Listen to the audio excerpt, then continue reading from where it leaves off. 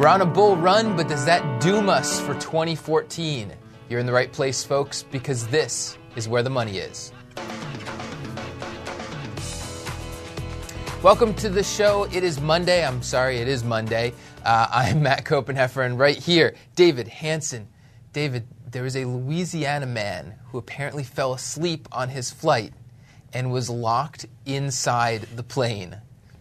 What is the worst place you've ever fallen asleep? First of all, that's amazing. That is. And I love how it's a Louisiana man. It's like, it would be a Louisiana. Nothing against Louisiana, but it would be. No. That was something against Louisiana, and I encourage, WTMI@fool.com, I encourage every Louisiana listener to email us to tell David how misguided he is.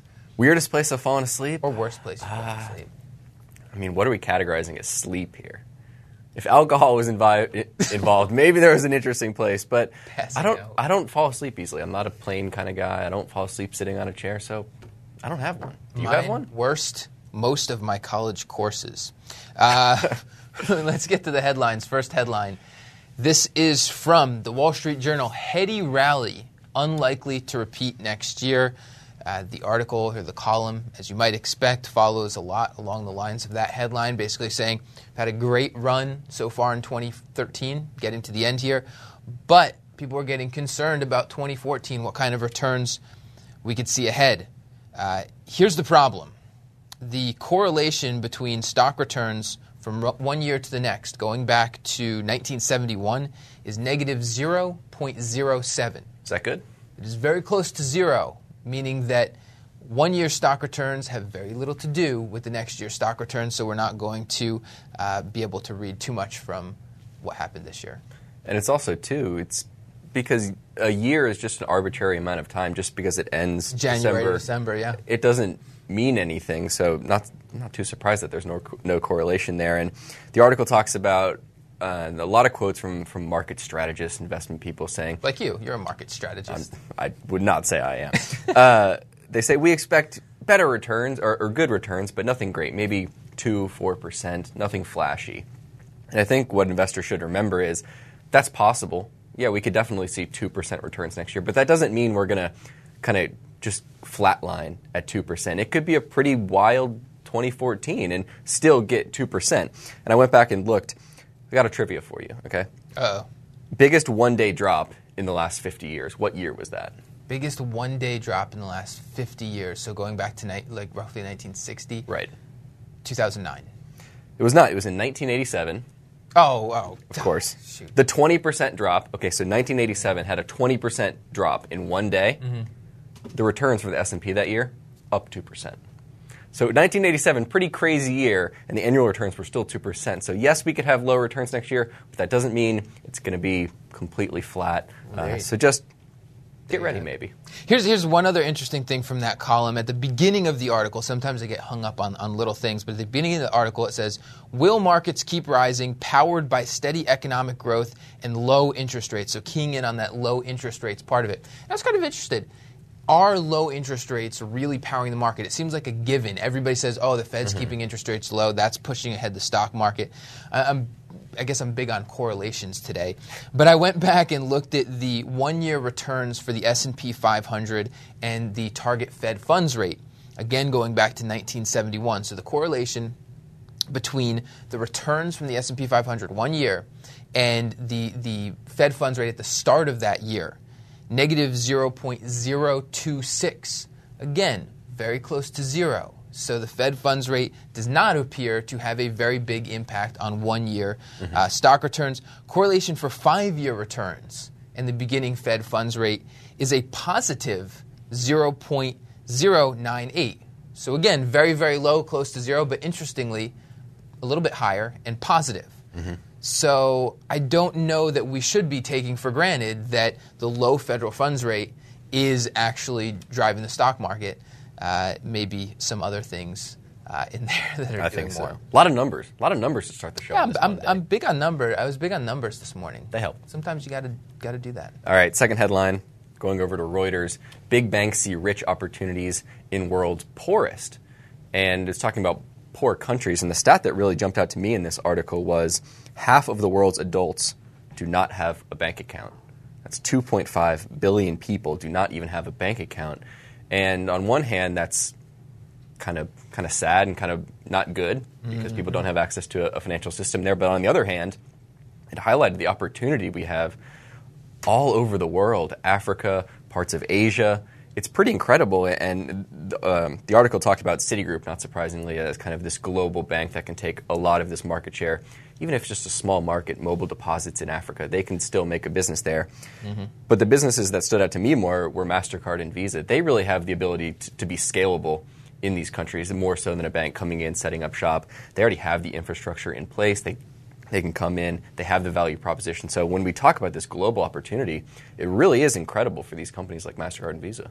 Well, it's funny that you mentioned that because with the banks, there's obviously opportunity there. But I think it becomes a lot of the same question is even you have it here in the U.S., how the banks are dealing with lower market customers and trying to make money on those accounts. And they're going to face the same challenge with that all over the world.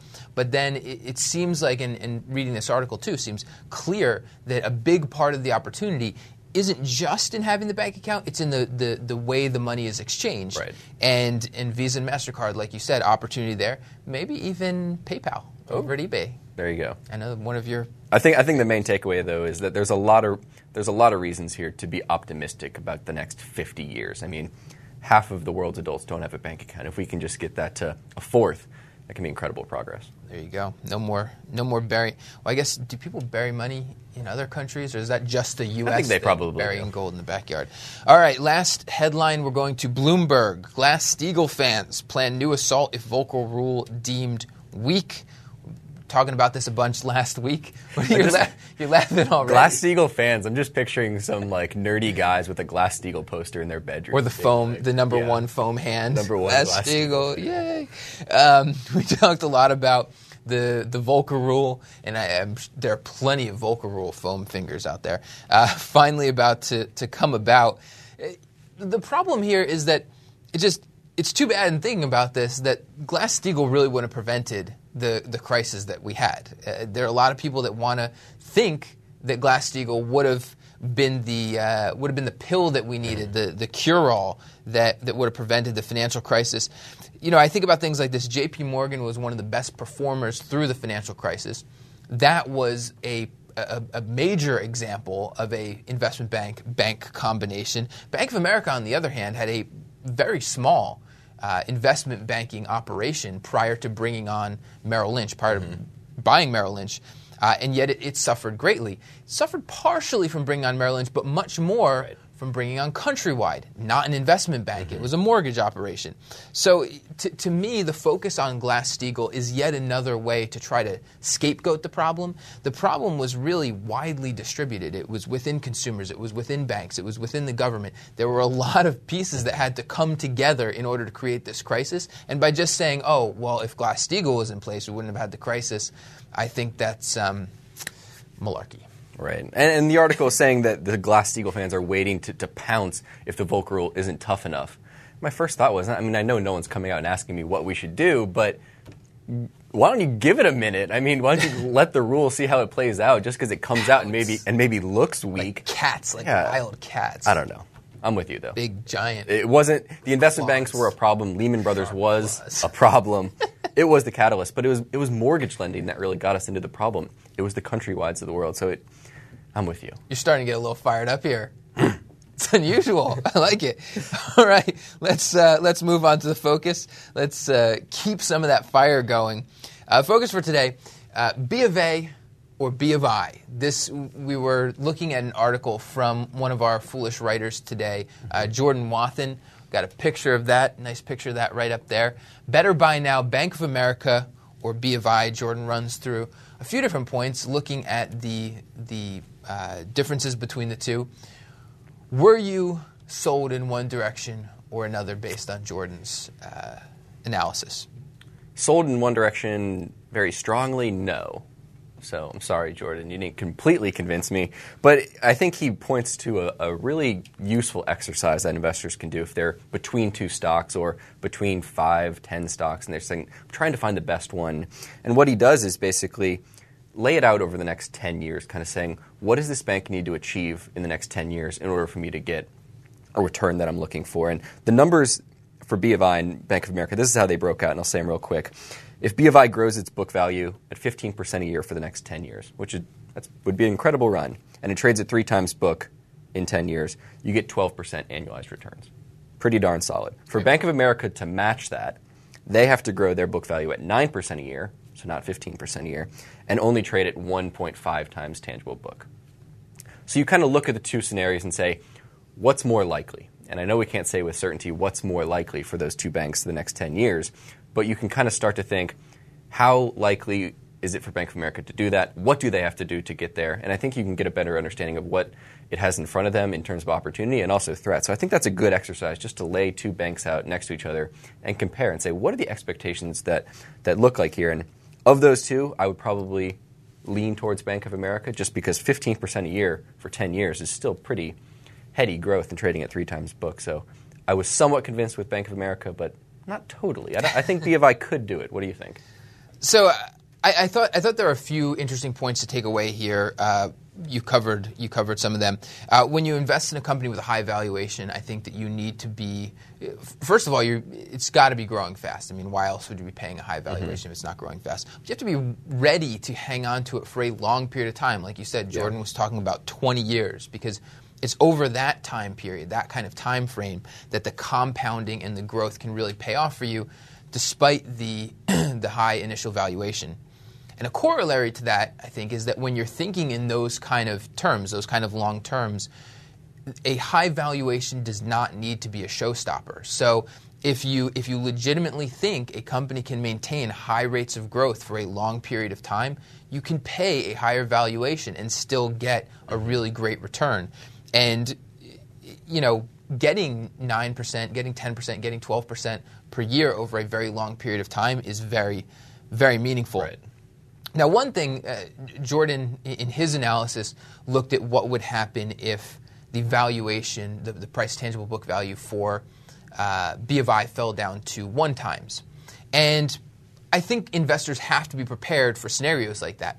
But again, if you're assuming that high rates of growth will continue, the likelihood is that the valuation won't fall that much. So if you look at a really fast grower and has a high valuation, maybe the peak valuation that it's at right now won't maintain, but you'll probably still have a relatively high valuation as long as the growth continues. The problem is that if the growth doesn't continue, you face that double whammy of now you have a slow grower and the valuation is going to fall drastically. So you're going to lose on all fronts. I would say that my bottom line, kind of along the same lines as you, I lean more towards Bank of America in this comparison. And it's not necessarily just because of the high valuation of B of I. My concern is more mainly that I'm not 100% sold on B of I's model. And I worry just a little bit when I see certain financial services companies, particularly within insurance and within banking, growing very fast. It can be done, and it can be done right, but it gets more difficult because it's it's a risk management business. I'm not saying that B of I hasn't done a fantastic job so far, but there are a lot of unknowns when you have a young financial services company growing very fast. Yeah, and to step back from the numbers for a second, we talk about the business model and what's potentially sustainable for 10 years. It could be a great model that B of I has, but I'd be more willing to bet that Bank of America's business model is going to be around, maybe more likely to be around in 10 years with the investment bank, with the wealth management, with the mortgage lending. I would bet that way, that their model is more sustainable. Even on the consumer banking side of Bank of America, I think one of the big attractions of Bank of Internet is that it's this technology-enabled business.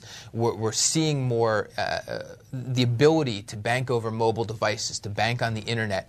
But Bank of America has not at all missed out on this. Bank of America has maintained a high level of deposits despite trimming branches. Patrick Morris for us actually wrote an article about that, I think, this past weekend, and has been aggressive in growing its mobile banking business and its online business, and that's good for Bank of America. And so it's not missing out on that great technology. Yep. Moving on to the mailbag. We have an email address. The email address is WTMI@fool.com. We love to get questions and comments and compliments for David mostly to make him feel happy. Email from today. The email is, with all of the banking talk on your podcast, I have never heard you mention using the financial services of a company such as TD Ameritrade. Is there a downside compared to my local bank or an internet bank such as B of I? I like to have all my finances under one umbrella, and their solutions seem to fit my needs. That question is from Paul Cozy. I think this is more a question around using financial services as opposed to investing in financial services companies. But I think it's a good question for us to address here, because when we think about investing in these companies, we need to think about, well, what's the potential consumer who's using this service, and is one service automatically better than the other and going to just attract all of the consumers? This question jumped out to me because I use the banking services of E-Trade and have been very happy with them. There are certain shortfalls to it. So, for example, depositing money is a little bit more difficult. I actually haven't checked recently, but I don't believe E-Trade still hasn't caught up in terms of having that. You take a picture of your check and you can deposit it that way. But frankly, I have very few people giving me paper checks anymore, or frankly, even giving me cash when I have a friend that owes me money or something like that. I just say, hey, give it to me on PayPal. And actually, Google has a solution now where you can just send money over Gmail using your Google Wallet, which is pretty cool, and maybe something for PayPal to be thinking about as a competition. So E-Trade banking for me has been great. It's been pretty seamless. I haven't had a problem with it. And moving around, as opposed to we answered a question, I think it was last week, about credit unions. I've tended to bounce around. I've lived in a lot of different places, so banking with E-Trade makes that particularly easy. As compared to banking with Bank of America or B of I, as he points out, I don't know. I kind of...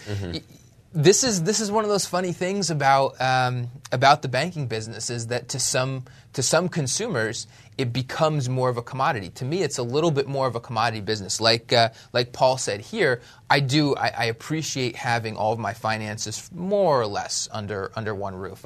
We have some other accounts elsewhere, but I like having that the retirement accounts and the banking and everything with E-Trade.